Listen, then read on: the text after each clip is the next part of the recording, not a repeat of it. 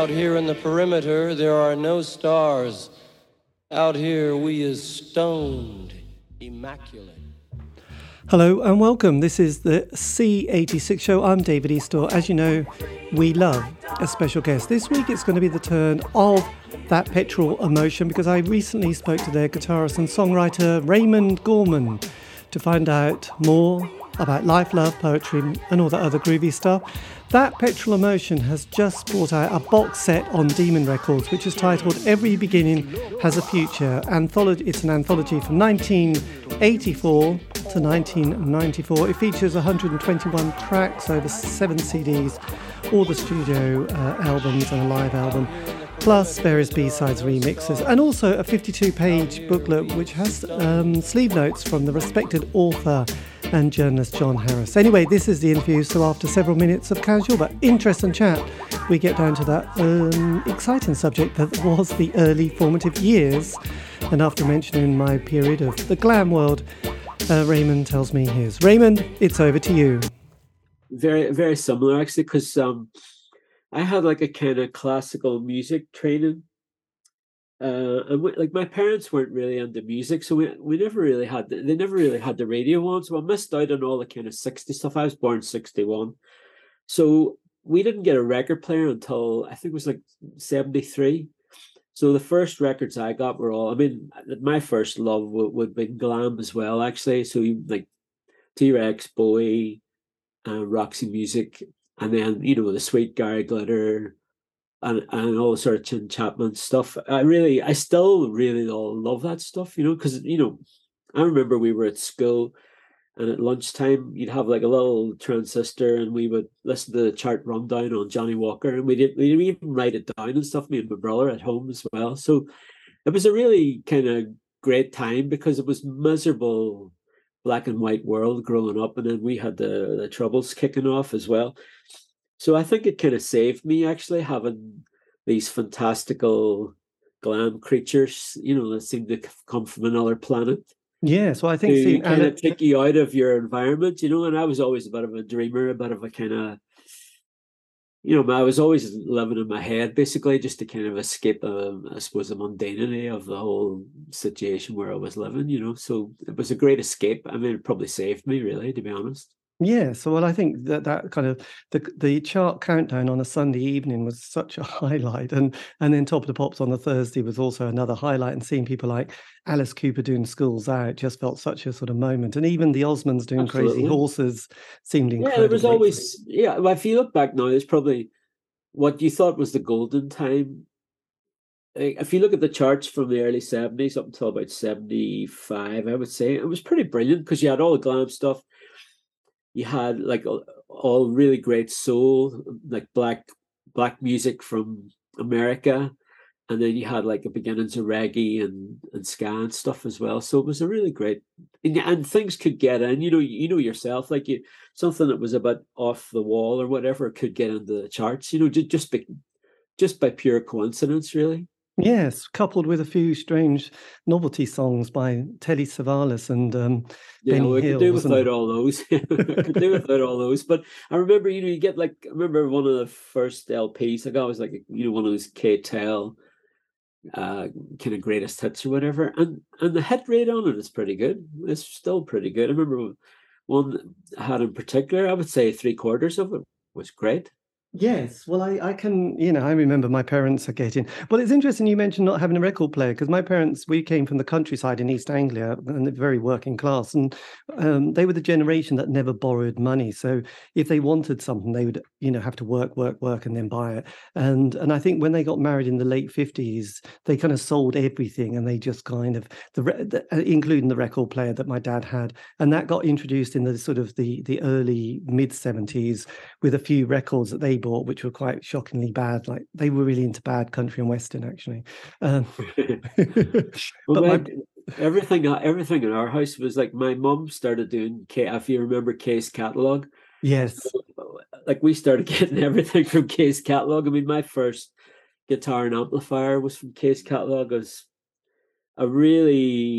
wasn't a great guitar, obviously, but it was £100, and I was able to pay it off £1 a week And I had a paper round to pay it off. So that's how I did it, So I did it £1 a week for 100 weeks to pay it off. And then because I was, as I said to you, I was kind of classically trained pianist, but I was kind of like, a bit like a robot, really. They put the music down and you'd play it or whatever. But as far as I remember, I don't remember really sitting down afterwards and trying to work out anything. And then the teacher was an epileptic, and he one day fell over the top of me and he pinned me down to the piano. I was only like 8 or 9 or something. And he pinned me down.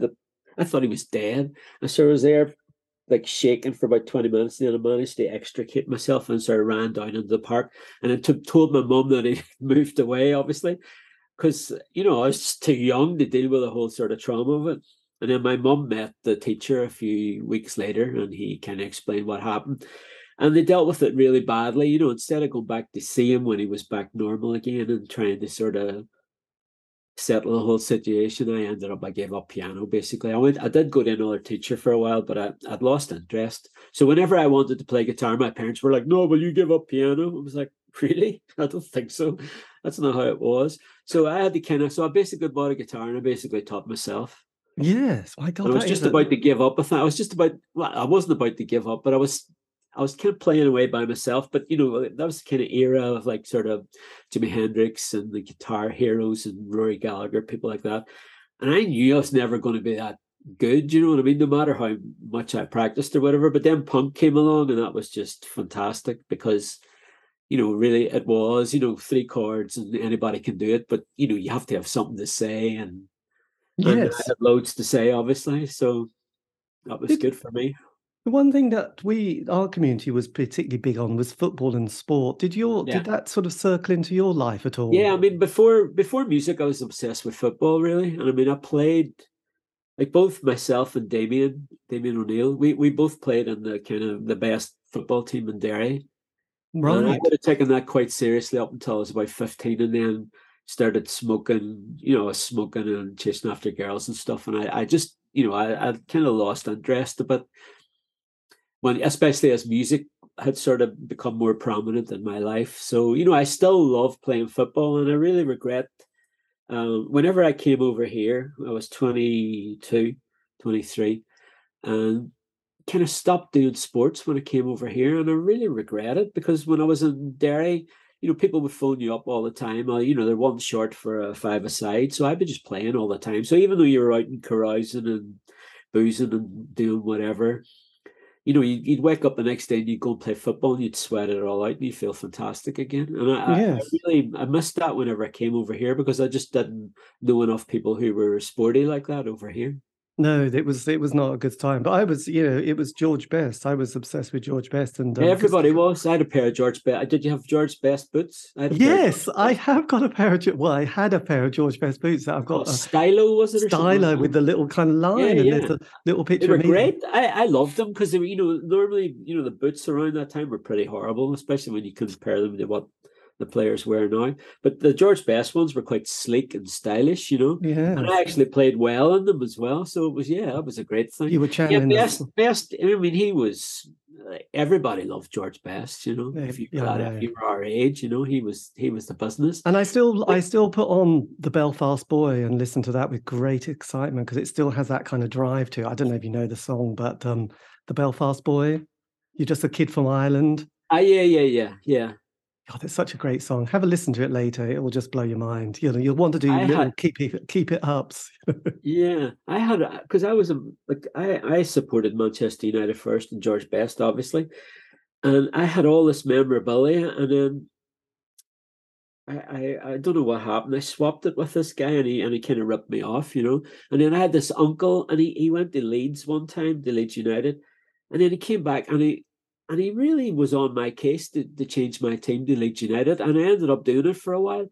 And it was just sheer kind of peer pressure, and because he was the youngest in my mom's family. So he was, he was about, I think he was about 16, 17 years younger than my mom. So he was kind of closer to my age, really. But he, and he really bullied me into doing it. So I unfortunately supported Leeds for a few years, and then I kind of gave up on them because, number one, everybody hated them with good reason, probably as well. And then I Yes. went back to Manchester United again, and I've supported Manchester United now after that since about the late 70s, or like no, sort of early 80s, mid 80s again. Yeah, it was painful because when I started supporting them, that was when they were dreadful and they got relegated. But Yeah, then of that was course. my first love. And to be honest, everyone in our family liked Ipswich, which would have been so much better. But I had to go through the relegation of Man United. So Yeah, but you they know, were good. Ipswich around that time, weren't they? There was they were Bobby very Robson they there. were always second or third to Leeds or Yeah, Liverpool. You know, so good team. But I remember what was it? Is it Beattie? What was the guy Beattie? Kevin Beattie was their kind Kevin, of left back. He did you was remember that story about him? Somebody told me recently, like, before he became a footballer, he didn't even have a pair of shoes at one time. Somebody had lent him a pair of shoes. That's how poor he was. And then he obviously became, quite well known footballer and stuff. What an amazing story. I mean, that's what, 1973, 74, 75, Well, or I whatever. remember, God, this is slightly off the track, but let's just. I remember Derek Dugan talking. He was Wolves. He said, Yeah, "Well, well, if you haven't got a football, you can just get some rags together and then play with that instead." And you think, I'm sure I haven't made that story up. I'm no, sure no, I've that's been. true. That's true. Yeah. Well, you know the story about Best. They used to play with like a tennis ball, and it Yeah, was a free for all. So you'd have maybe 35 people playing, and he held it. He had the ball, and nobody could get it. 35 people couldn't get it off him. That's how good he was. yeah. So it And those was. Brazilians as well. They grew up playing on their bare feet, so that's why it's so good. That's what gave him ball control. But it was kind of strange because yeah, it was that kind of that sort of world. Gee, so what was your yeah? I love talking about football from the 70s. No, me too. Well, we did actually. I mean, we kind of preempted, because like by about 1990, whenever, but just before the Britpop era, then the football thing sort of became really trendy. But we were talking about football, in the early days of the Petrels as well. And I mean, because the magazine, the fanzine, when Saturday comes, Yes, my brother it's still gets after an that. Undertones song. Yes, I remember just as we were starting the Petrels, the guy from that did When Saturday Comes was getting in touch with John O'Neill, to say, is it okay, we're using this title? And of course, he was really happy because he's a football fan as well.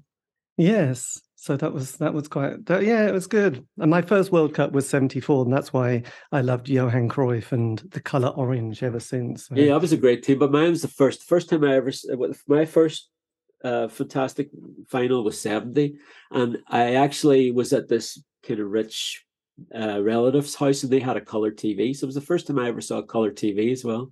So to see that match in Technicolor when it was such a brilliant game as well was, it's really that's something I'll never forget. Yes, I think our color telly happened in 72 with the Olympics, and that was exciting. Just like we were amazed. Yeah, no, of course, yeah. Because remember watching snooker in the early, again, black and white in the early days. Yes, I know it was all very Seems a tricky. bit weird now.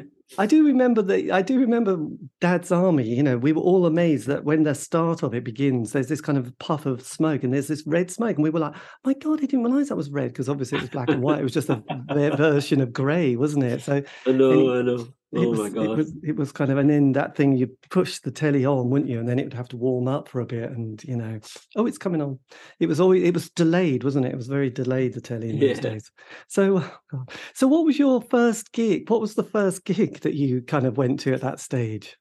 Well, hardly any, obviously in the in the 70s, a lot of bands wouldn't come to Ireland, because they were to the north because they were scared. But so we had the first band that I saw went over to, because Derry's on the border with the south, even though it's in the northwest. So my uncle, the same uncle who made me support Leeds for a while, he took me to see this band called Horselips, who were like they were kind of like they played traditional Irish songs, but they were electric.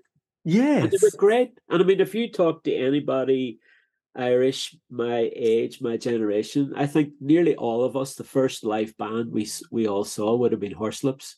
Yeah. Can I and just they were great. So I just did an interview last week with somebody and they mentioned this band and I was like, I've never heard of them before, actually. And it's like, who the hell are Horselips? So they basically updated a lot of really old sort of traditional airs and stuff, and they're great. I mean, they were really great musicians. They were young, they looked great as well. So they looked like like a normal. They looked like a band of the time, but and they had electric guitars and drums and bass, blah blah blah. But they Yes. had this kind of. So they actually did very very well in America. I don't like. I mean, a lot of people of our generation would know them. Yeah, because it was Rodney from the Cassandra Complex who went to Leeds and became that electro band, Yeah, which I is know still going. Rodney. And he said Horselips were the band that he first saw as well. So Yeah, because they would have played around. I mean, apart from that, would have had show bands. We had it was like Ireland would have had this show band circuit, and we would go to these dances on a Thursday night or whatever, and these show bands, they were really really ultra professional. They could play like whatever was on the charts, and they would do a really good job usually. So that was what we got. yes. And what was that? Oh, God, it was a horrendous story. But what was the band that kind of got murdered on the border? Who was a show band who were completely Oh my God, the Miami show band, terrible. My God, you don't want to read the details of it. I mean, it's just horrendous. And the thing about them, the thing that's even worse about that is because they were like a mix of religions. They were, they were Protestant Catholics, and like a lot of musicians, through the ages, they didn't care about religion. Do you know what I mean? But it was just that time was so horrendous. And I mean, the singer got shot 56 times in the face. You just think there's and he was a very good looking kid as well. So you just think whoever did that, they had some serious issues. Let's just say Jesus. awful. So yeah, so I mean, in the Miami, they were, they could command really good money. They played to thousands of people, because that's all we had basically. A lot of time, we would go. I mean, I never was that fussed on. I wasn't standing watching the show bands, thinking, oh, he's playing a whatever guitar, Fender A G Strat or sharp. whatever. We were just chasing girls by that stage. That's all I was interested in. Because I was Yes. like, I've got my music at home and I know what I like. So, you just listen to whatever. But usually a lot of show bands, they'd play these hits from like the late 50s, like Running Bear, if you know that song. No, no, I don't. You It don't know was Running Bear? Running Bear, Love Little White Dove. It's like a kind of, yeah, I'm sure it's like late 50s. So it was all that kind of stuff. It was kind of like a tail end of rockabilly, sort of Elvis impersonators, that sort of thing, really. yes, because in the 80s we all started getting into people like Christy Moore, didn't we? And John Peel used to play a lot of Irish folk, like Yeah, um well, I mean, Christie's solo stuff, especially. I saw Christie play in Glastonbury in 1986 when we played, and I hadn't seen anything like it because there was about, it was early in the day, so it wasn't the full crowd, but there was still about, I don't know, maybe 78,000 people there. And yes, he held that audience in the palm of his hand. I'd never seen anything like that before. It's yes. extraordinary. I remember Yes, seeing at the UEA and he came on just with is it Baron or boron, a Boron boron, yeah. The and he, very and he if you ever try to play a boron, it looks easy. It's very difficult. It's a yeah, I can real imagine. skill, yeah, and he's great at it as well. So yeah, so Yes. Christie's fantastic. Yes. So as the 70s progressed, I mean, sort of, I suppose if you were born 61, so by 77, 78, you must have been coming to sort of school leaving age at this stage. Yeah, I did my O levels and did really well, and then I did my A levels, and during the A levels, at that 2 year period, that's when punk happened, and I got really really into music, and I kind of lost interest in my studies. I still managed to do enough to get to university, so I went to university up in the north of Ireland. This was called the New University of Ulster. It's kind of more or less gone now. Yes. So I went there, and it was only 35 miles up the road, but it was completely different from Derry because there was no soldiers there and there was no police or anything. I mean, it was like paradise, and it's by the sea as well. So I kind of, during my time in Derry, it was very restrictive. You couldn't really go anywhere.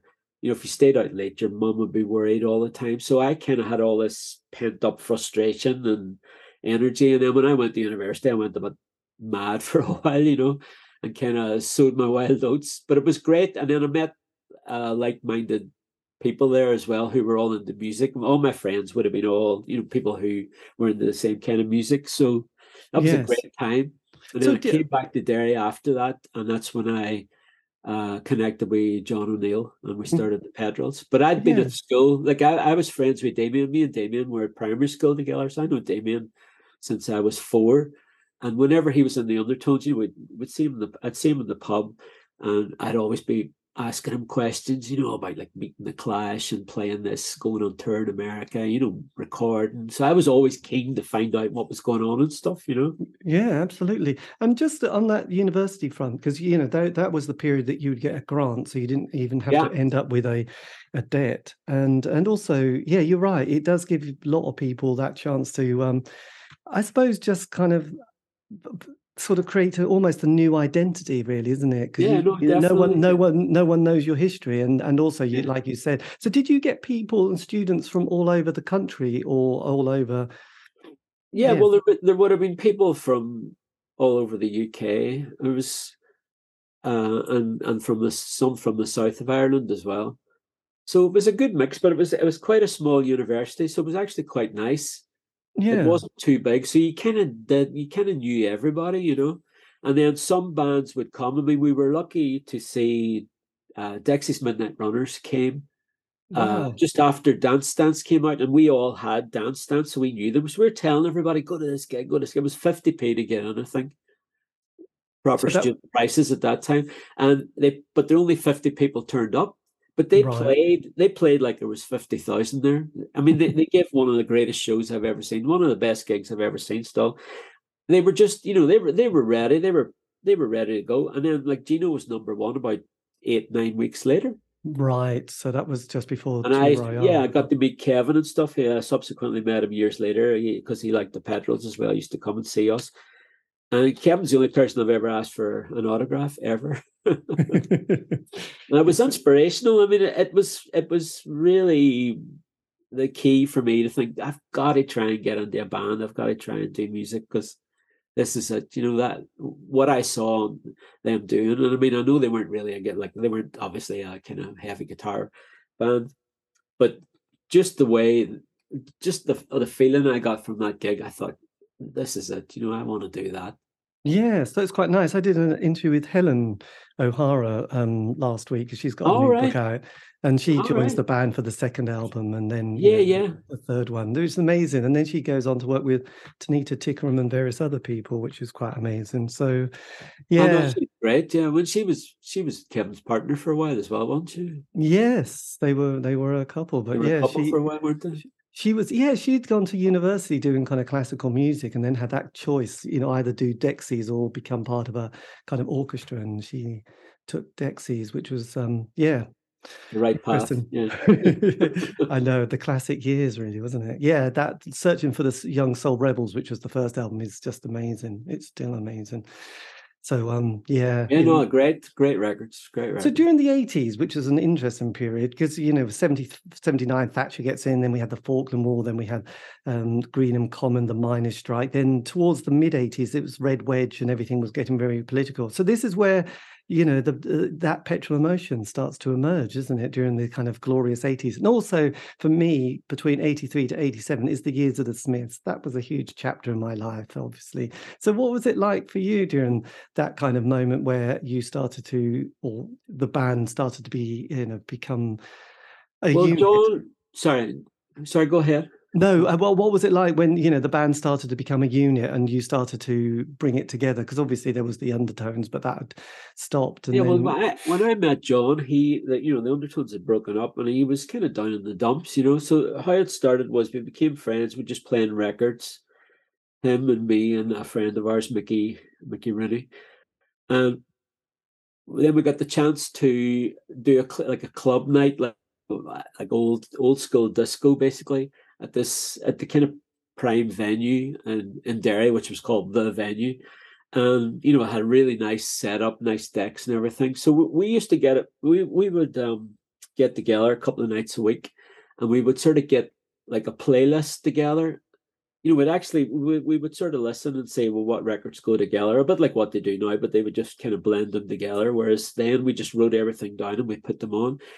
So we started this club night, and it became quite popular amongst alternative people in Derry, which there wasn't that many, to be honest. You're talking about maybe 100 at most But it became like almost like a religion for those people because there was nobody else was playing these records. So they flocked to our club, and John kind of got his enthusiasm back. And at that time, I was playing in another local band called Bam Bam and the Calling.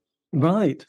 So once I'd finished university, I kind of almost, because I couldn't at university, as much fun as I had, I could never find anybody to kind of the right people to sort of start a band with.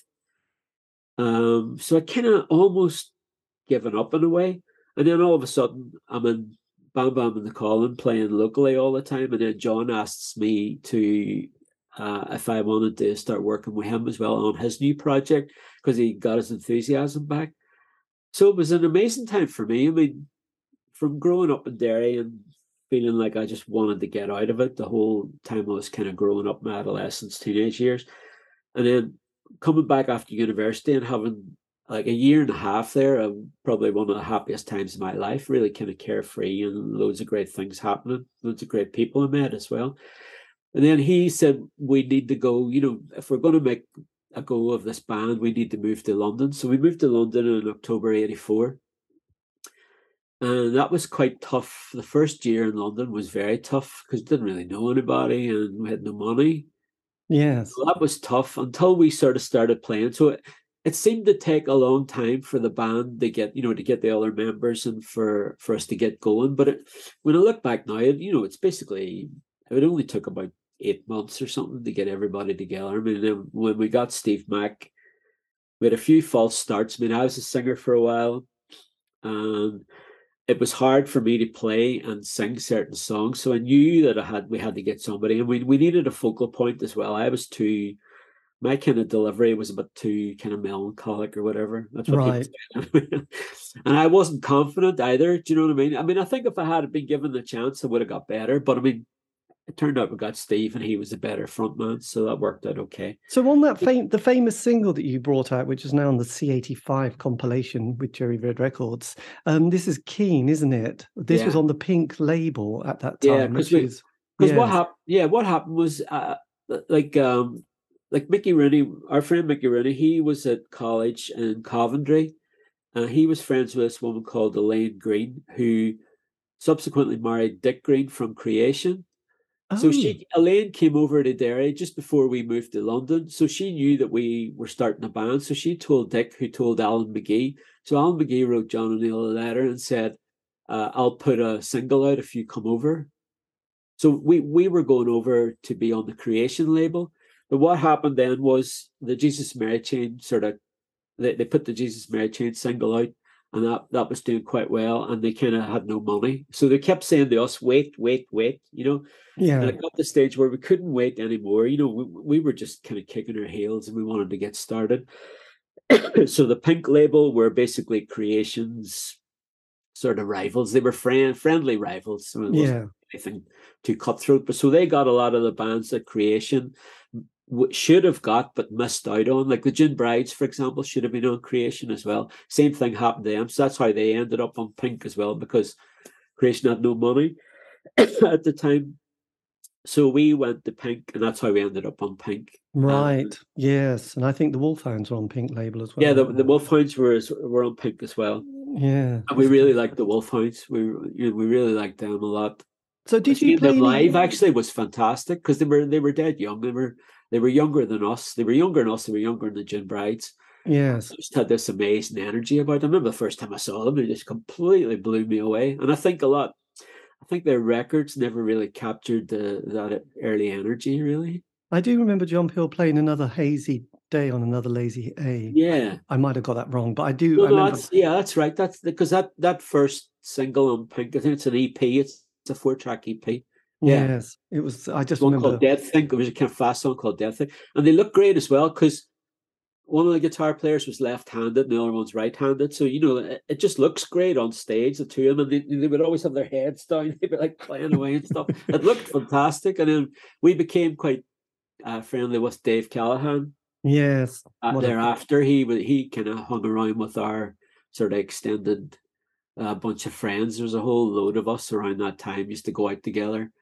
Did you play French people, Canadians, Australians, New Zealanders? There was and loads of Irish. Obviously, it was a real motley crew because a lot of people from our group in Derry followed us over here and went to work on the sites and stuff. So for a few years, there was a real mob of us. We'd all go and drink up in Camden Yes. and Loch. And I know talking to a few Australian and New Zealand bands, they'd often sort of think, right, a bit like you, right, we need to go to London, squat in London. So there was kind of, I think, kind of scenes that started to develop around. Yeah, well, it was easy to get squats because, like, our flat wasn't actually a squat, but along the same corridor, Damien and Steve, they got another flat and they squatted in there. And then some other friends, for at one stage, there was about 5 flats that were squatted in our block. And it was good because these people were, some of these people were like painters and decorators and stuff. So they do up the flat. It wasn't like, they moved in and it was just a horrible mess. They really took care of these properties, Yeah, it's an amazing time. Did you play at any of the Alan McGee nights, like the Living Room and any of those? That was just before we came, but they did, like, Dick did set up the first gig because we had this woman called Mel for a while, this young woman, as a singer for one gig. So she played a gig we did in Islington. I'm going to forget the name of the pub now. But I think maybe that was the sort of tail end of creation, putting on gigs. But I think they kind of were winding that down. So we missed out on the Living Room. So we weren't there. That was before we came, really. But something similar. So we played this gig with this woman Mel, and then she was too much of a kind of rock chick and didn't really work out. So that she went, and then we got Steve a couple of months after that. Then yes. And how did you discover the American lead singer? Three mutual friends. Three mutual friends. He was working in this pizza restaurant called Grunt's in Covent Garden. And actually his boss was Jack Dee, the comedian. Oh, blimey, yes. He was the manager, he wasn't the boss of the whole place, but he was the general manager. And there was this English woman who was going out with one of our friends. She was living with one of our friends, Ladbroke Grove, where John O'Neill and Caroline were staying. So Steve heard about that we were looking for a singer through them, and he auditioned, and we weren't sure about him at first. So he had to do, I think he did like a couple of different, I think he did like 2, we rehearsed him twice before we sort of said yes. And like John O'Neill was really keen on him. He thought, yeah, he's going to work, but the rest of us weren't really sure.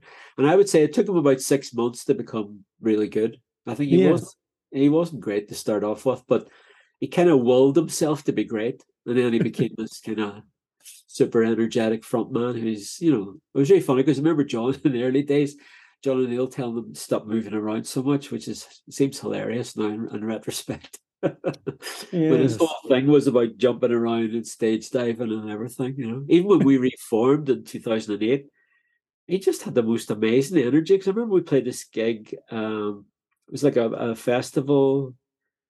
It was the Hop Farm, I think, down in Kent somewhere. The Hop Farm Festival, we were on at like 12 o'clock midday. And, you can imagine it's hard to get the crowd going, at that time of day and stuff as well. But he managed it. He just gave all his energy. And I remember thinking, this guy's incredible, In his 40s now, and he's still doing it, yeah. Yes, we suddenly appreciate good knees and ankles, don't we, and hips. So at a certain age. So then, especially, yeah. And then as that year progressed, because then you signed to Demon Records at this stage, don't you? In '86, yes. So we were supposed to be, we were looking to make an LP. So we'd done Keen and V2. There was obviously enough material. We'd been playing around. We thought we were ready to do an LP now. So Rough Trade, actually, we're going to put it out, and then for some reason they changed their mind. So Demon came in. It was a guy called Andrew Lauder. Right. Got a really great track record. He used to work for United Artists, and he signed Can and the Buzzcocks, people like that. So he signed us to Demon for one record, and that did really well. So of course, it sold, I think it sold about 30,000-40,000. And obviously once the majors saw that it was selling, and we looked good and the photographs and stuff, so there was a whole all of a sudden we were inundated with offers, from the majors. Yes. Polydor 87. I know it's a golden age, isn't it? I guess with Rough Trade, they were probably a bit obsessed with the Smiths at that stage, trying to sort out. I think maybe. Well, I don't know what happened. I mean, I always wonder what would have happened. Actually, like even with Creation, I mean, I always feel like we should have been a Creation band, really, because Alan would have known what to do with us. He would have known better what to do. Did you have kind of those issues where people signed you and then would leave the company, and then the rest of the management wondered, like, who the hell signed this lot? You know, it was No, because well, I'll tell you what happened. Like the MD of Polydor, he signed us to the Polydor for Babel. right. And then, unfortunately, after Babel had kind of run its course, he left to manage Paul McCartney. So that's when the trouble started at Polydor, because the guy that came in, he had a beef with our manager. They had a lot of past history, so it was never going to work, you know. And we basically, he called this new guy. He was called, I can't remember his name now, but he called us into our office, and we just come off this kind of quite fractious European tour. You know, was the after Babel came out, it was obviously one of the high points of our career, and we were really busy, and you're in demand, so you're just away and playing all the time and doing stuff. And by the end of that year, we were just completely knackered, and just a bit of sort of fractious behavior going on, and people threatening to leave as usual. And this new guy, Polydor, called us into his office and basically sort of read the riot act, saying, "Oh, I want hit singles, and I'm not getting them from you. You need to pull your socks up, blah blah."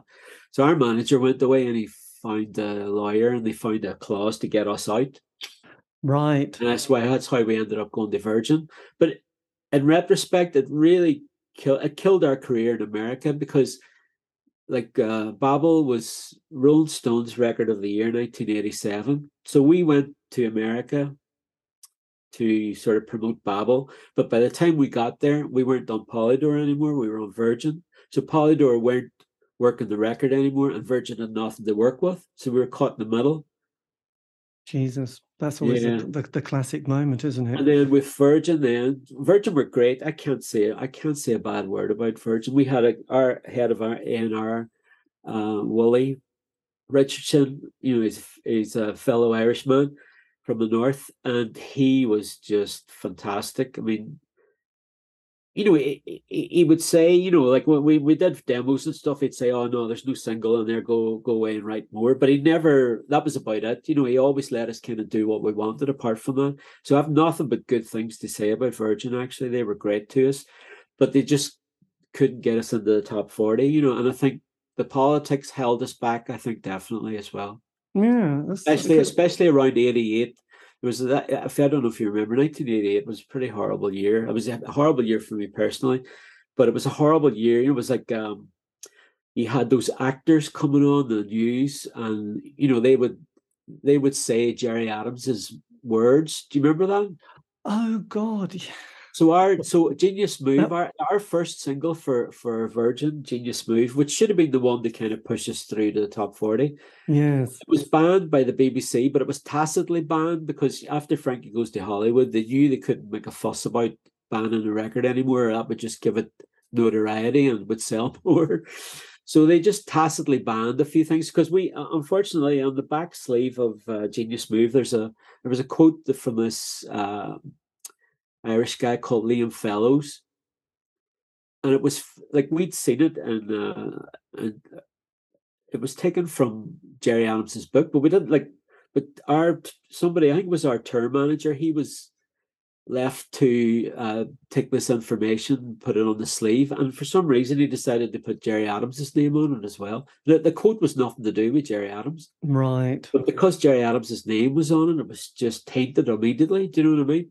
Yeah. And then the record, Genius Move, just kind of died. It didn't really do anything, and it's a shame. We made a great video for it, which was shown on the chart show once or something, and that was it. So we lost a lot of momentum, and it was, I think, in people's minds as well. We put out then the Millennium, and at the time, people just didn't understand that record. It was meant to be like a kind of mixtape that we loved in the van. It was about everything, but people weren't ready for it. Some people were, I think they were confused, or God knows what happened. So we kind of lost a lot of momentum around that time. And then John O'Neill decided that he wanted to go back to Derry as well, and that was a big uh, that caused a lot of kind of friction because he decided to tell us that he was leaving the first night that we went to the studio to record End of Millennium. So the whole recording of that was just kind of horrible.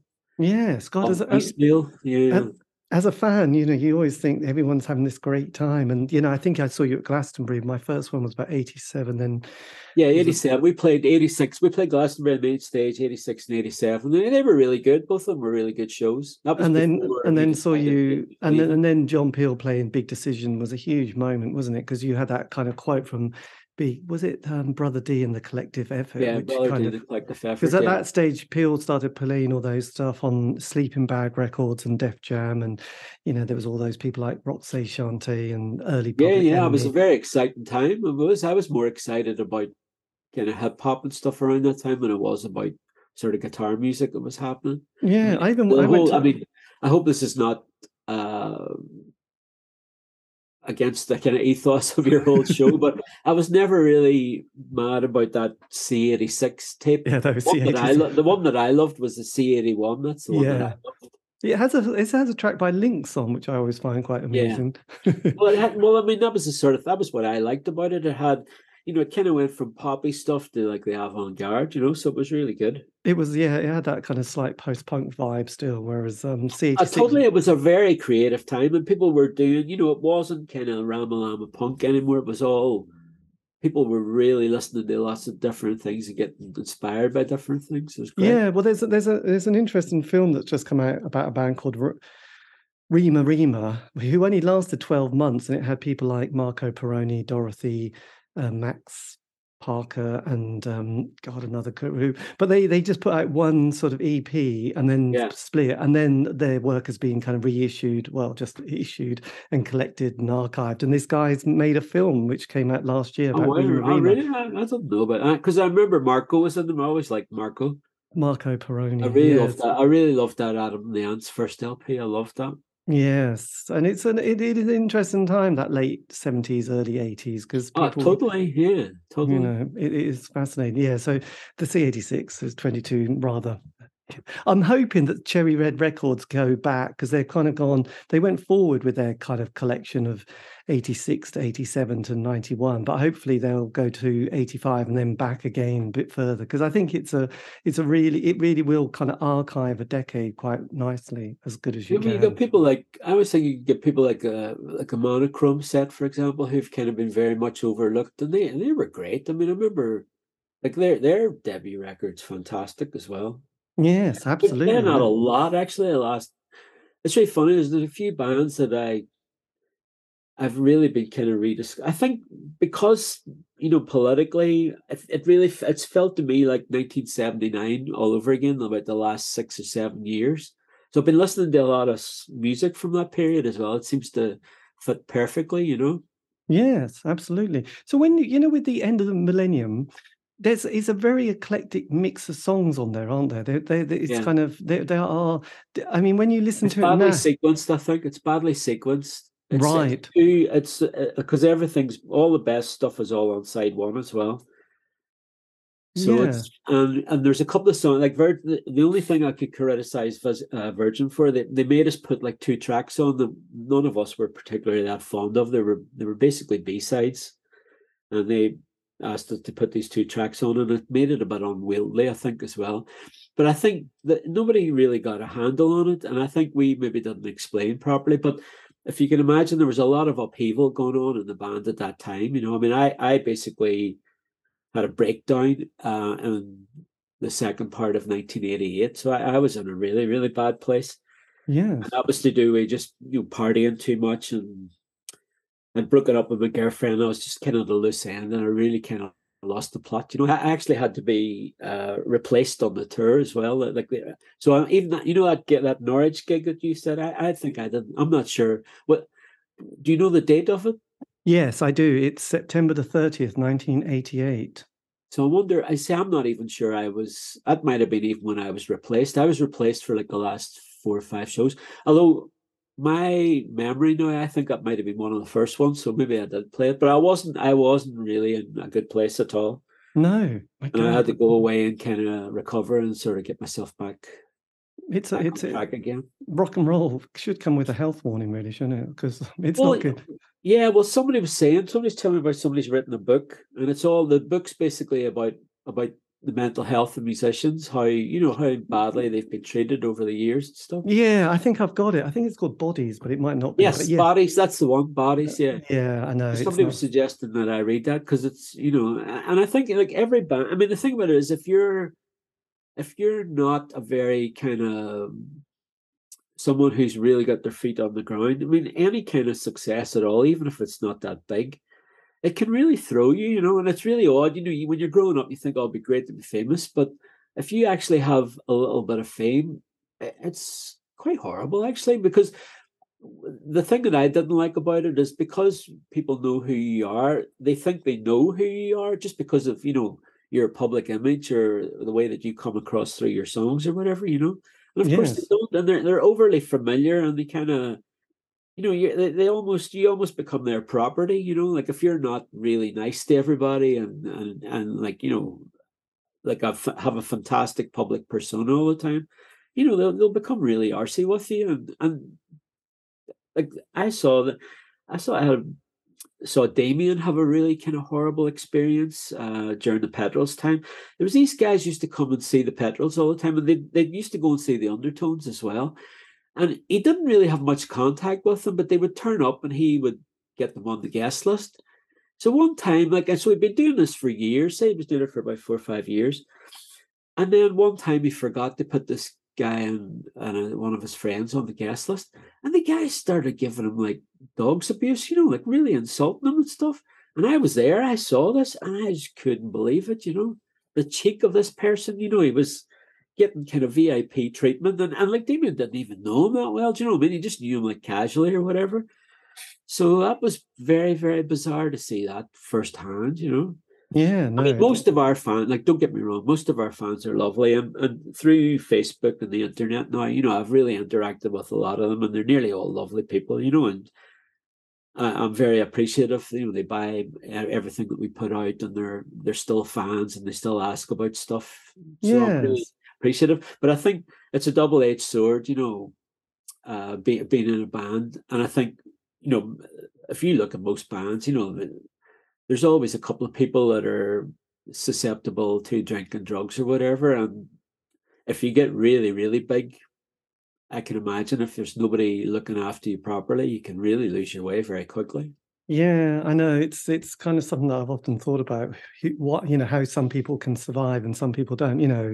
And it is yeah, I think it's to do with your characters. And it's like you look like someone like Bruce Springsteen, who's obviously was always quite a very sort of grounded person. So he's been okay for the most part. Although reading his book, he suffered from depression quite a lot as well. And I yeah. think, whenever you play live and you get that amazing buzz, the thing about it is it's quite hard to come down for it. So I think that's why a lot of us drink or take drugs or whatever, because if you're on that kind of a high, which is really fantastic, it's like, well, how do you kind of decompress and come down every night again and then get back up to do it the next night? It takes a lot out of you, even like just psychically. Yeah, no, God, I could imagine. And also, as often people say when they do those tours, they come home often to an empty flat with an empty fridge. Yeah, it's difficult. Yeah, it's difficult to. I remember coming back. We were in America. We did a month in America. It was probably my favorite tour ever.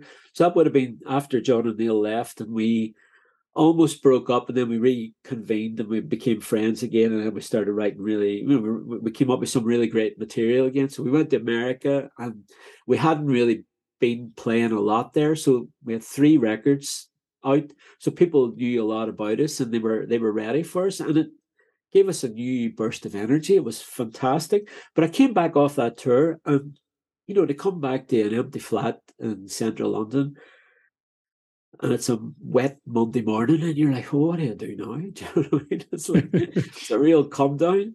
Yes, it's yeah, I could imagine. There's just nothing, nothing there, is there? It's But I think, emptiness. well, as when I said to you when I had my breakdown, I mean, I was put in this hospital unit And to this day, I'm not even sure where it was. I know it's over West London somewhere. I'm not even sure what the hospital's called. But I was put in this hospital, and basically, I hadn't been sleeping, and I was overdoing everything. So they gave me sedatives and basically slept for about 2 days, and immediately felt a lot better. I mean, it took longer to kind of get back to myself again. But I didn't get any therapy. Nobody really spoke to me, even though I was in this expensive hospital. I was able to sign myself out after 4 days, and I wasn't really ready, But no, I had no kind of therapy or anything after that. Nowadays, nobody would have let that happen. Do you know what I mean? You would have had therapy. You would have been talking about it. People would have been more understanding about your situation because you couldn't. You felt like I felt like I was at my lowest ebb, but I felt like I had failed everybody. You know what I mean? I was Mm. still beating myself up. It wasn't like, nobody really understood then. Do you know what I mean? There wasn't the understanding that there is now, thank goodness, for people Yes. through Well, that. it is quite yeah, that experience of But yeah, like, don't get me wrong, like there's so many other great experiences and really happy times. I mean, the band was going for 10 years, I know so it was even though we're not really considered a success, I mean, I think to go for 10 years and we actually made seven records, including two live ones. So yeah. that, and I mean, we've just put out our box set.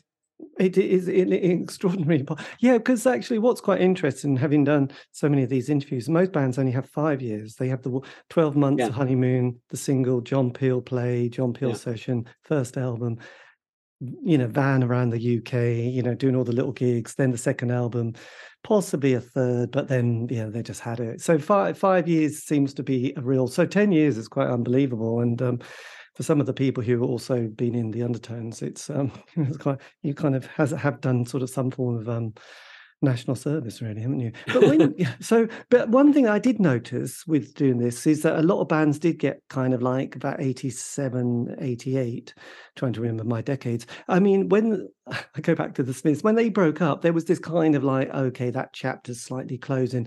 The introduction of Ecstasy came along. There was suddenly that next wave of 16 to 18-year-olds that come along, and they kind of want their soundtrack, and it's all kind of a bit more dance and a bit more Manchester. And like I said, Ecstasy kind of changes things a bit as well. Oh, totally, yeah. So and also there's another decade, and often that feels a bit like, what's that all about? So when you came to do Chemicrazy, you'd also lost John at that stage. What was the kind of state of the band going into that kind of session? Very good, actually, because I say to you, so we had the end of millennium. So basically, the tail end of 1988, we had to cancel all the American shows because I was sick. Basically, I was still in the hospital. So a lot of gigs got cancelled, and then the American tour got rescheduled. I think it was March '89, and by then I was a bit better, and I was able to do it. And we kind of we got like so whenever John and Neil left, Damien came on the guitar. That was a great thing, a great move. It was just seamless, and it was great for me. Like, me and Damien just clicked playing together as well. And then I got my friend John Marchini in, Right on who bass. actually played in the Cassandra Complex with Rodney. He was Rodney's friend, so there's a Oh, link there, because like yes. Rodney was at the same university as me, actually. But I always thought he was a bit pretentious. We used to kind of make fun of him. I mean, it was easy to poke fun at him because he used to dress up like a kind of gothic nun at one stage. I mean, he used to get beat up and stuff, because you can imagine what Northern Ireland, you're doing. Yeah, that would be a hard look to pull off. Oh yeah, but I mean, he's got like, for some reason, Rodney's always had supreme confidence, so nothing was going to knock him down. But so John was actually in Germany. John was like a really good friend of mine, but he'd gone to play in the Cassandra Complex. Then I asked him to join the Petrels on bass. So John, he was a great person to come into the Petrels at that stage, because he's a really lovely person, very easygoing and good fun and always smiling. So he was a perfect person to help the rest of us all rekindle our friendship. Because I mean, the band always has to Petrels always has to work as friends first. We're Yeah. not one of these bands that where people, they don't really get on, and it's just a kind of thing, like work or whatever. We're a very kind of close unit. Even the four of us, the four Irish members of that Petrol Emotion still very close. I mean, Steve, we're still close with Steve, but obviously he lives in America. So we got Yes. John Marquini in, so that really helped. And then Kieran and myself had written like 5 really good songs each, and Damien had 2 or 3. They had 3 as well. So we had good, we had really good, strong material again. Everybody was getting excited. So when we went to do that American tour in '89, it was a real balm for us. We reconnected as friends. We were having real fun. The gigs were great in America. Fans were going crazy. So then we got Scott Litt. He was going to do the record, and we went to Los Angeles to make Chemi Crazy. So that was a really great time again, because we'd been through the kind of mill and we'd come out the other end, and it was looking really rosy again. So we went and made Chemi Crazy, and we thought, we tried to make this really like Virgin wanted a commercial record, so we kind of let them make this very sort of radio friendly record, and then it didn't sort of do the business either. It appeared, people love the record, and we did all the remixes and stuff, and that was all really got loads of good press and stuff, but just didn't sell anything again. So that was kind of very difficult after Chemi Crazy wasn't a hit. But then we got up for Fireproof again, and we wrote better songs again. But then the reception to that, we'd kind of run our course. It was just, I think it was just in this country. Anywhere else, like France, we were starting to do really, really well in France, and we always did quite well in America. So we should have, instead of we were so disheartened by the response to Fireproof, even though it was number 1 in the independent charts. But it kind of, about 4 months after it had been put out, it was basically dead in the water. There was nothing we could do with it anymore. And what we should have done was taken some time off, because we'd basically been going for like nearly 10 years. Yes. But then there was an Australia tour was booked, so we were really excited about that. And everybody was up for that again. And then that got cancelled at the 11th hour, literally the night before we were supposed to go. The promoter was dodgy and the tickets didn't come through. And that just broke a few of us. And we decided to pack it in. But what we should have done was just take 6 months off and see how we felt then. It was, and I mean, I have this thing now. I think bands should never break up. You should just say, look, we're on hiatus, We might come back in 10 years' time. And most bands do, don't they? They come back after 10 years. Yeah, because I can't think of it. But I know a few bands have sort of said, well, we've never said we broke up. We just haven't done anything for a long time. That's very wise. That's wise, That's very wise. And to be honest, it's interesting. You did have a change of personnel on Fireproof with... Yeah, Brendan, John Marquini.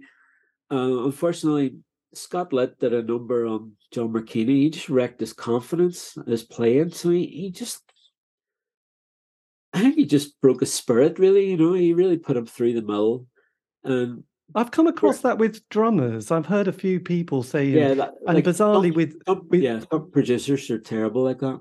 Bizarrely, they were kind of women drummers who just said, they just kept making me do the same thing until I was destroyed, and then they just got a session musician in and done it for me. But by then they'd hit the hard drugs and, had left, it really did hurt them hugely. I mean, unfortunately, whenever the digital technology came in, like producers just became completely anal, and they threw out all these great techniques that had been used to make all your favorite records in the 60s and 70s, And what they were doing was, because I mean, like Manic Pop Thrill was a joy to make because it was done quickly. We were all in the same room. Basically, Hugh Jones, can't say enough good things about him.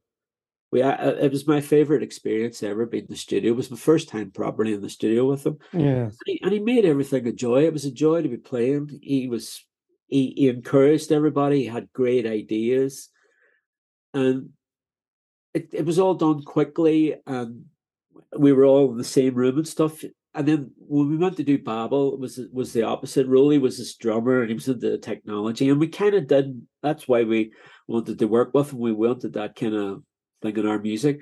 But what he did do was that you would do your stuff by yourself. So you're out in the studio playing, everybody's in the control room, you can't hear what they're saying, and you feel really self-conscious, and it's just not as nice. I mean, it's unless you're a kind of studio muso who you're happy to do that for 6-7 hours and play the same thing or whatever. But if you really feel like under that amount of scrutiny as well, I don't think you're ever going to play. You're not going to have the same feel as when you have No. people in the same room with you.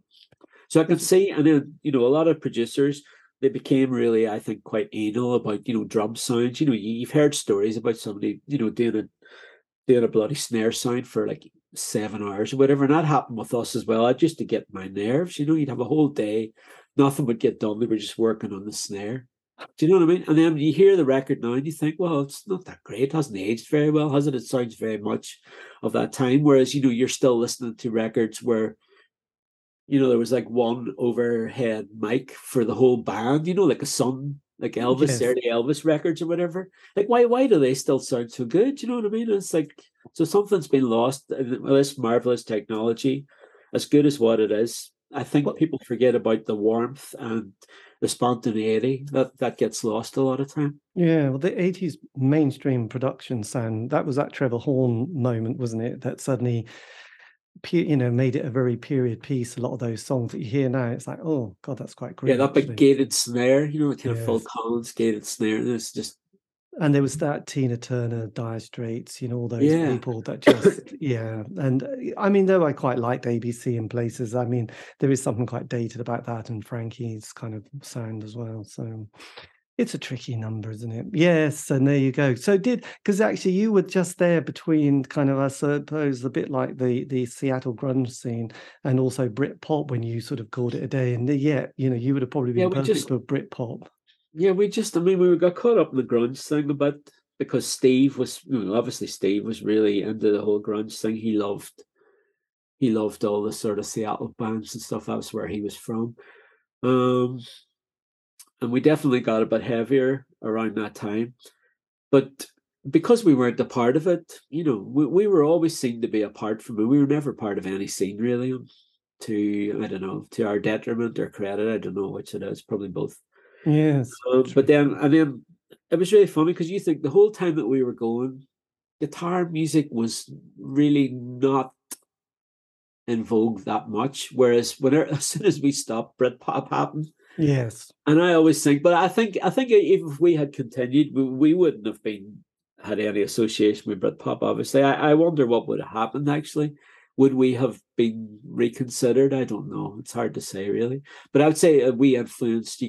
I know for a fact that we influenced Blur and Radiohead. That's just two. Yeah. Well, also, I think what do you call them? The Manic Street Preachers always. They name check us, and so do the Super Furry Animals as well. There's 4 bands, that can always name check us. Well, the thing is, all those people who were in those bands from that period would have gone to see you live. Exactly, yeah. So they would have been in the audience, and all those kind of C86. Because there's a book by Mickey from Lush. I mean, she often. I just read it actually. Yeah, amazing amount of bands they would have seen, and I remember. Oh yeah, actually no, I didn't see that. I saw Steve once at a Butthole Surfers gig in London in the late 80s. I think he was hanging about for some reason. Yeah, he would have been going to all those gigs. I mean, I never really liked the Butthole Surfers, but I know he would have been at those gigs. I mean, we did. I mean, I used to go out. God, I'd be out virtually every night. And then when you were in the band, you knew promoters, and then you could always get free tickets usually as well. Yeah, I saw Nirvana when they played.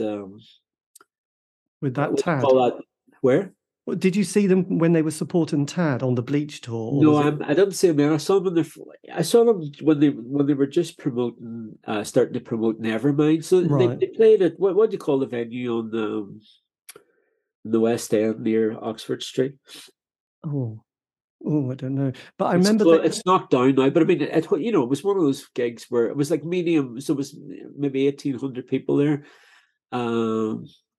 And we went to see them, and it was really good. It was like just seeing another gig. But inside about another 10 weeks, then they just every week they were selling millions and millions more. And then by the end of another 10 weeks, that's when all the craziness started. Then, so we just saw them when they were just really, really good. If you know, yeah. Well, there was no craziness yet.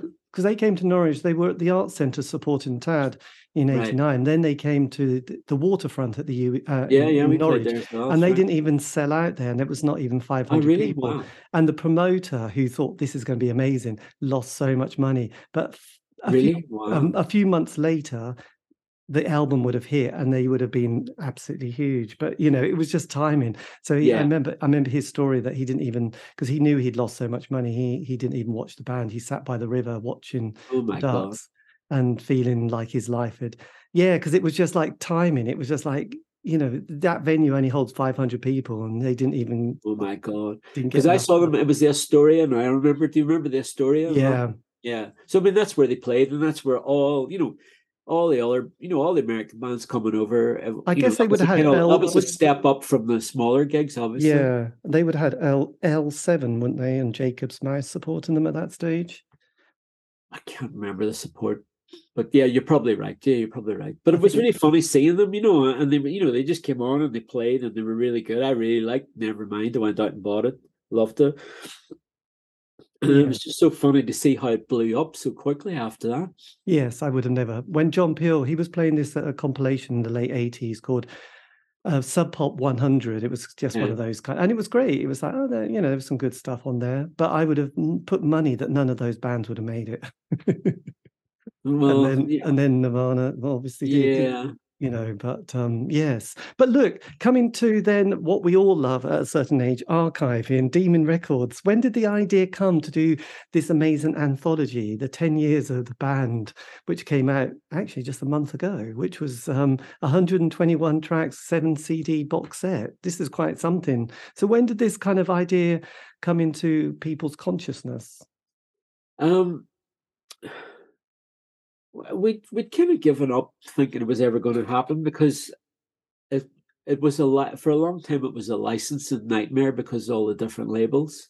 Oh yes, yeah, that's true. So that made it really difficult. So that's why it had excuse me, that's why it didn't happen before now. And then a few years ago now, I think all the majors, they must have decided, like, we've got all this stuff in the archives, let's just cut our price for, so basically I think now if you say you wanted to put out some record that was owned by Phonogram in the 80s or whatever, you could license it now for about £1,000, I think, something like that. It's pretty it's not as expensive anymore. But there's this guy, Michael, I'm going to forget his bloody surname, this Irish guy, and he basically sent us an email just before COVID saying, I'm really interested in getting a compilation together. I mean, he's not actually affiliated to any label, but obviously he's in contact with them. So he got in contact, and we were like, we'd obviously love that. And then we didn't hear from him, from like a year and a half. And then he came back and he said, I've got a Demon are interested in putting it out, And so obviously Demon own Manic Pop Thrill. They have the rights to that. So, and we own Fireproof, and we own the live record, Final Flame as well. So there's 3. So they only had to go and license 3 other ones. And so we did a deal with Damon, and then me and Damien worked with Tony, the artist who basically did all the artwork. We worked in tandem with him on the getting the booklet together, and Damon, they took the music and they remastered it, so it sounds really, really good. So we had to pick the tracks and stuff. So it was quite a lot of work in a way, but it was good fun doing it as well. Me and Damon had good fun doing it. Yes. And was it nice for the band? Nice being a bit odd, but was it nice to sort of have that kind of creative project again with this group of people that you'd well, it was just me and Damien. The rest of them weren't. Well, Steve's in another continent, so that makes things difficult. But Kieran wasn't that fussed. Brendan, I think Brendan felt because he was only in the sort of later part of the band that he couldn't have such a big say in it. So Kieran's quite happy for me and Damien to do everything, And what about John? John, like we're friends. I'm still friends with John, but I mean, John lives in Derry, and he sort of hasn't. He's not washed his hands of the Pedals, but he's not really interested in kind of taking part in anything really. Do you know what I mean? Because we've done these things online, like talking about each album.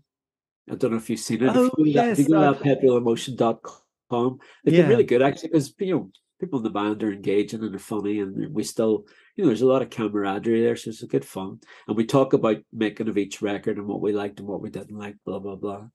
So they've been good fun. So we kind of done all that. So this felt like the natural extension then, to put out the box set. So it seems like a good time. So I'm still waiting to I'm hopeful that we'll get a bit more publicity.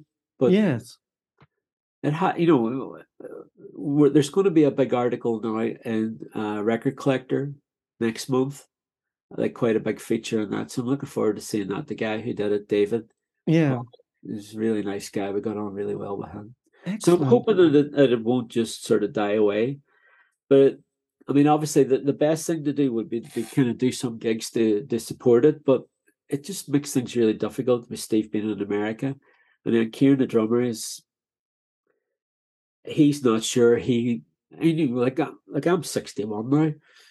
Kieran's worried that because it's heavy duty music. A lot of it, it's difficult to play. It's strenuous and it's very physical, and he's not sure he's up to it anymore. He's had some health issues over the years, so I think there is that we maybe will do some shows, but we'll maybe scale it down a bit. I mean, maybe kind of go more to the sort of pop side and the ballady side. I would kind of like to do that, because a lot of time there's so much energy in our live shows that it was very difficult to do the slow songs, because everybody was pumped up and hyped up. Yes. To do the slow songs, you have to be, you have to kind of bring it down. It has to be more chilled out and whatever. And a lot of times we just couldn't do it. You're lucky to get one sort of slow song. Whereas I'm listening to the box set again, obviously there's a lot of little jams there. We're on B-sides or third track or whatever. Stuff like the actual song "Chemi Crazy" as well, which is kind of one of the sort of a fan favorite now, and it was only like a B-side. Yeah, it's a tricky one, isn't it? Yeah, because it's nice to see, it's nice to see a band sort of still playing live, but I realised that it's not just a case of doing 2 rehearsals and then turning up and it all sounding okay. And because just getting, even when we were like when we got together and when we reformed 2008, it's like Steve has to come over from America, he paid for the flights, and then we had to get there's a lot of kind of incidentals, and there's not much, at the end of it, there wasn't much money left to pay ourselves, so we didn't really, I think any money that we made individually on that reunion tour was used for the flights then, because we did a couple of shows in America. Yeah. Land, and so that paid for the flights and your hotels, whatever. Do you know what I mean? So it was like, no, it wasn't for money that we reformed, No, I guess you just need a few festival dates, though that's probably a bit too big. We probably could, but it would have to be worth your while, obviously. Yeah. And everybody would have to be free. Everybody's got like jobs and families and stuff as well. I mean, Damien's still playing with Undertones as well, so that makes things tricky as well, just not tying in with their dates as well.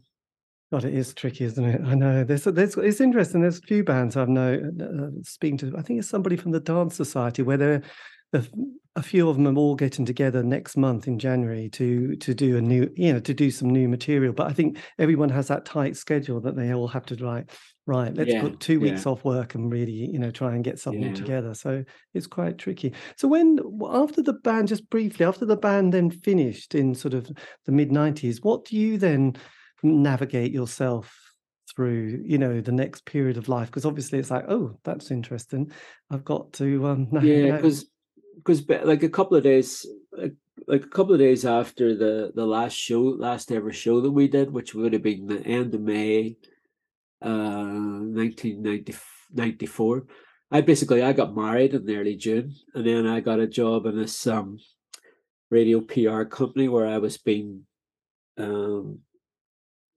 I would have been the guy doing the sort of snappy slogans.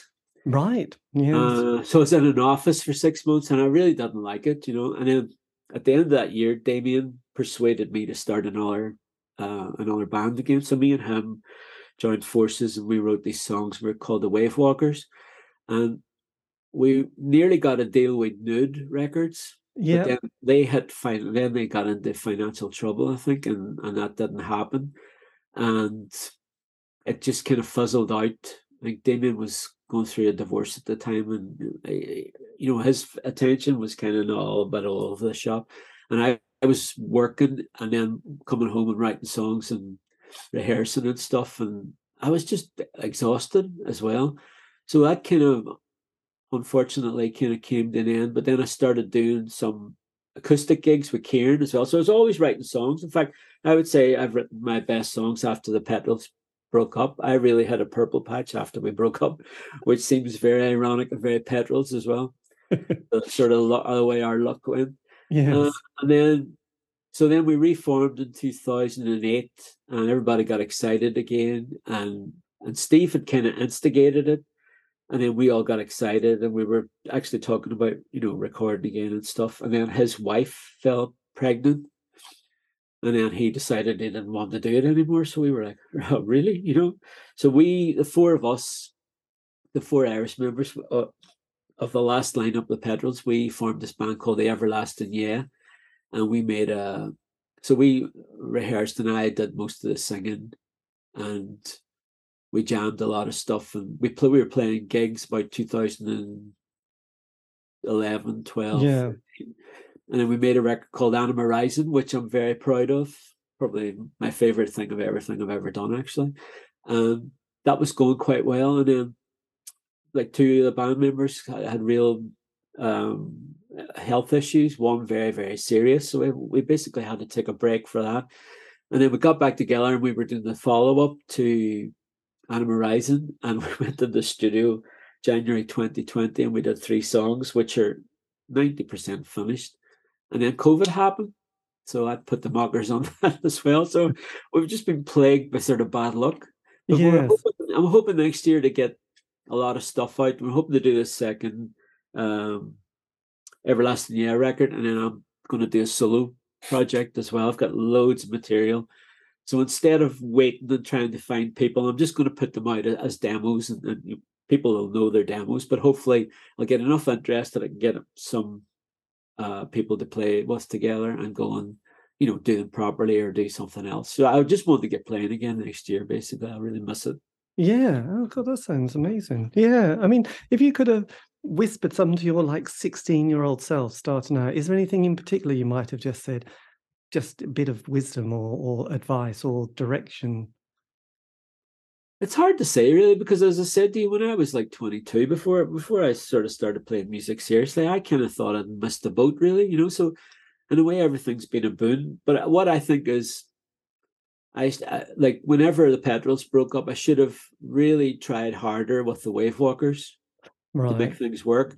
But I think it was just weird because whenever you're in your early 30s and you're married and you're not going out as much anymore, so you don't know the same people that you did. Like I knew quite a lot of people when I was in the Petrels and single and going out all the time. Like we knew quite a lot of people and quite a lot of the movers and shakers as well. Whereas a few years later, I didn't really know it. A lot of people had moved on and you didn't really know people anymore. Yeah. I just wished I'd been more single-minded instead of thinking, because the thing about it is, what I would say to anybody is if you're doing a music project and then it stops, it's really hard to get up for the next one again.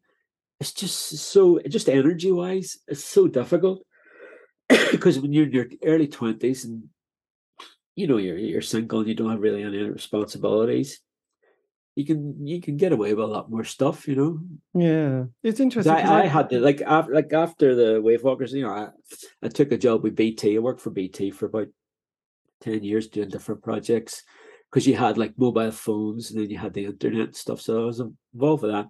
And then I've been a translator then for like the last 12 years. So that was my degree, was in French, and I lived in France for a while. So I translate French, Spanish, Portuguese, and Italian. That's my job now at the minute.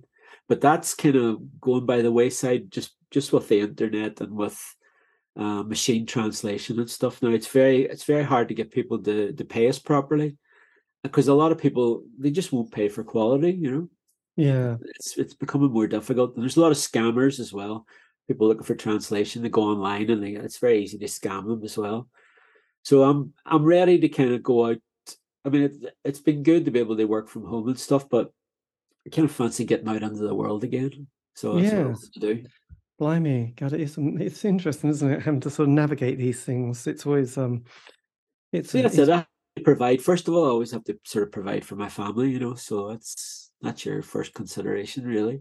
yes, absolutely. That's amazing. But look, yeah, actually, I just remember when you were talking about that, putting stuff out, because did an interview with Kev. I think his name's Hopper, or Hooper. Yeah, from Stomp, he's a good friend of mine. Yeah, he's on Dimple Disc, but he's got that solo album. And again, it's that thing of like, well, I can make all this music, but I'm not sure if, who's out there who's going to want to engage with Kev it. is very productive. I mean, Kev's been very productive, and he's a good painter as well. I actually bought one of his paintings there just before last year, and it was obviously I like his painting, but it kind of helped him as well because I think he was getting frustrated because he'd basically taken a sabbatical from his job, so he was devoting himself full time to doing the painting and doing the music, whatever. But I think with his music, because it's not totally accessible. It's anybody listens to kind of top 40, whatever. I think they'll find it quite a challenge and listen. So I understand that,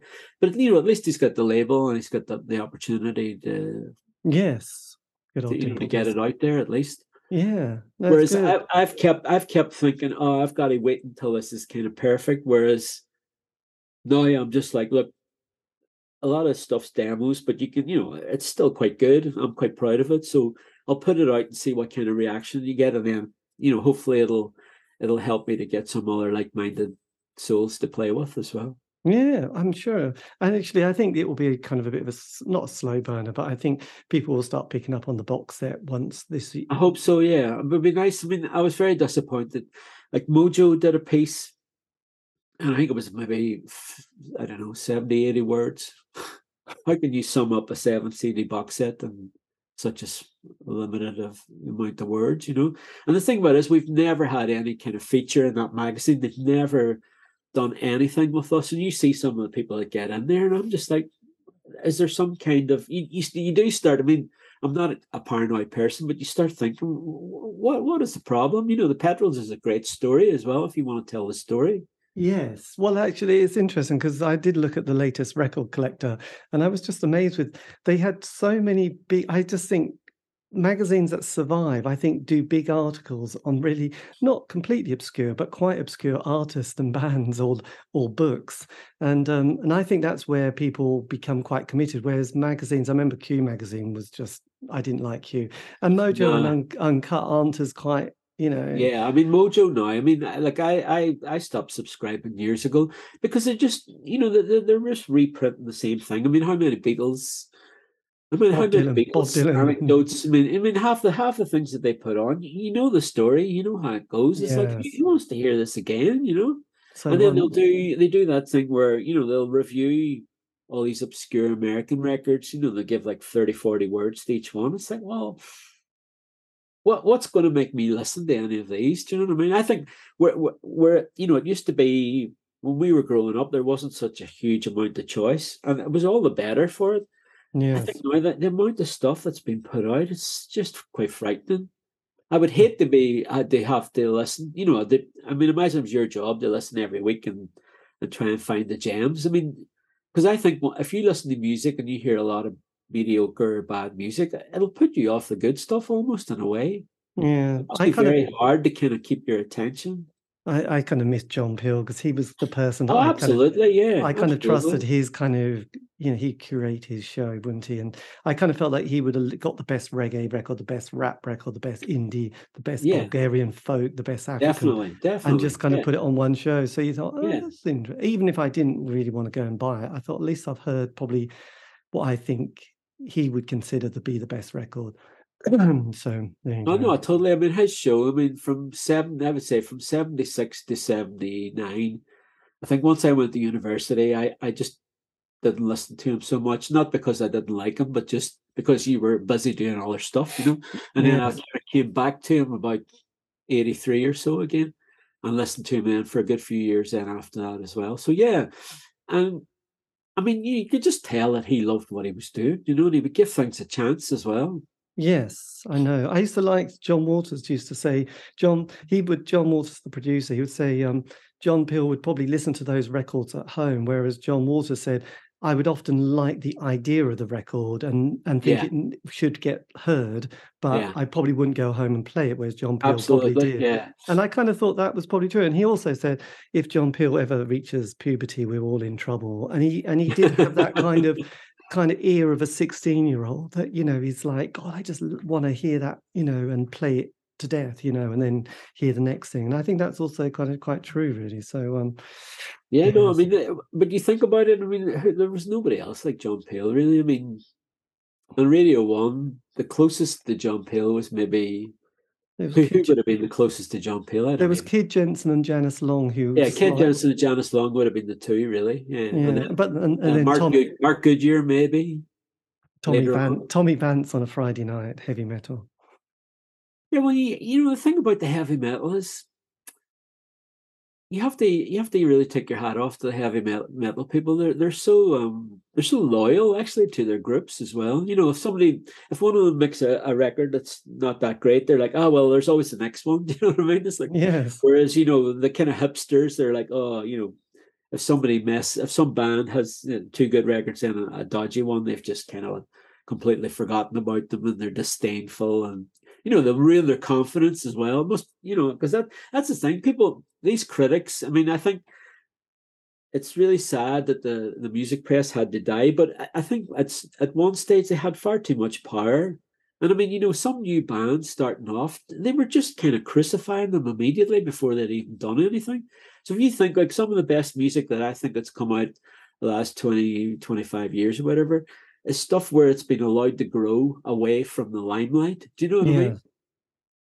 And it's like, you think about, I'm thinking specifically now, bands mid to late 90s, they were crucified, after 3 gigs or whatever, if they weren't measuring up to whatever the critic should be. But then you get people like, I think it was the Soup Dragons, who were like, giving like, this is the best band ever. And I think they'd only put out one single or not even a single. It was like, they kind of was a bit weird. And they were a bit sort of schizophrenic, weren't they? The music press at times. They were just desperate.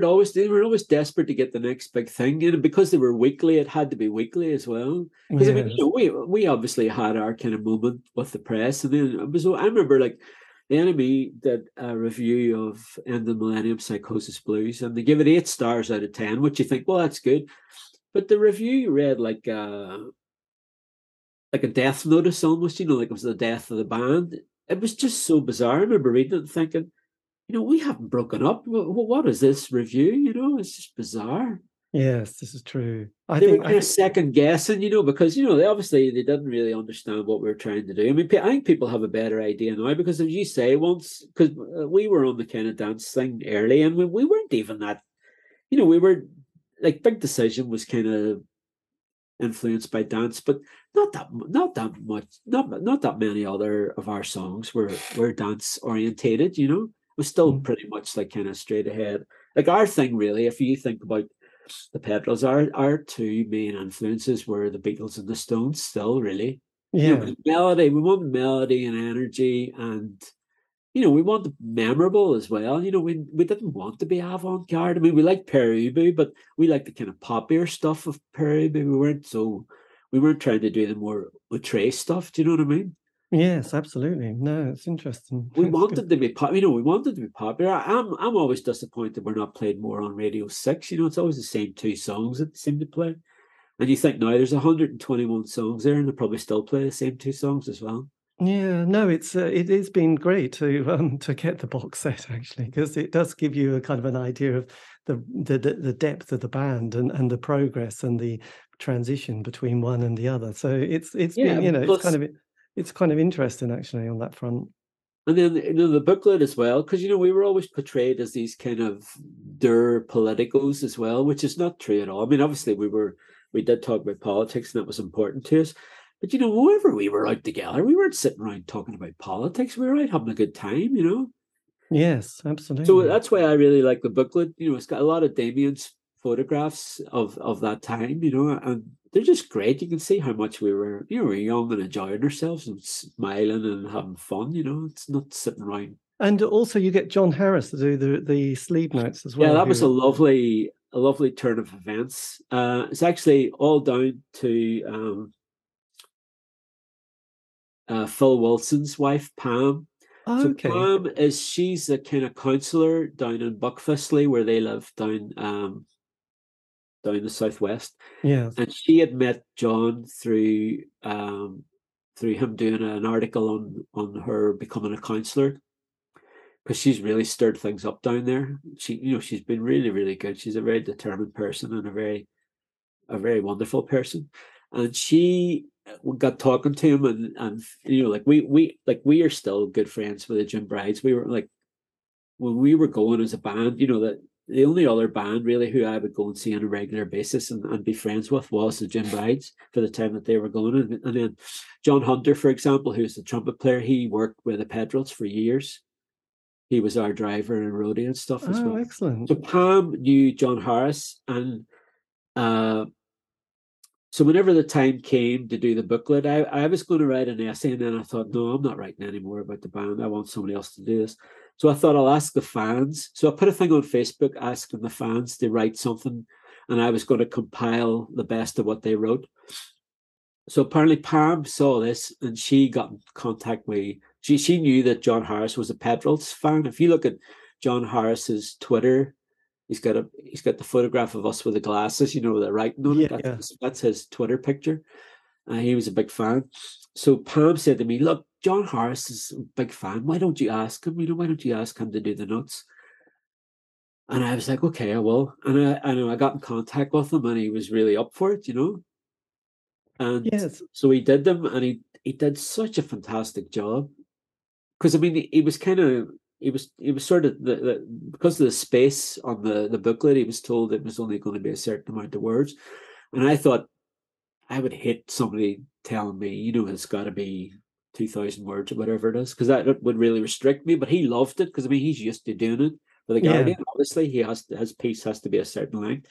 And he just managed to get everything in as well. It was just extraordinary. So we're hoping to meet him. So obviously he got a box set. He actually got paid now by Edsel as well. Got him some money. But I'm going to meet up with him.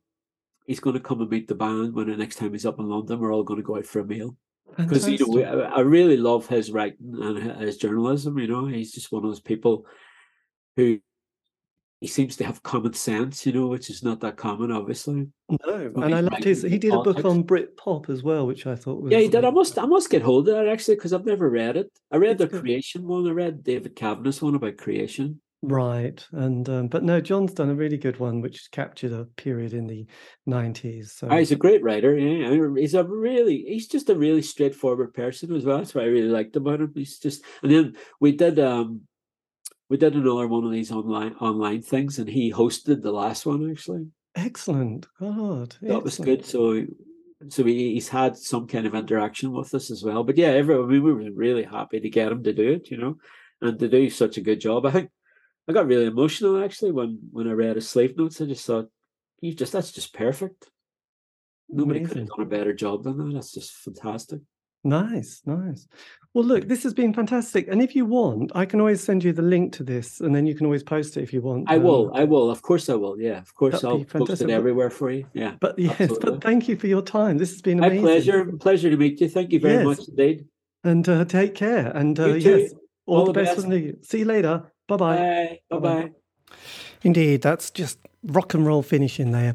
I know, I loved leaving that last bit in, but massive thank you to Raymond Gorman from That Petrol Emotion for giving me the time for that interview.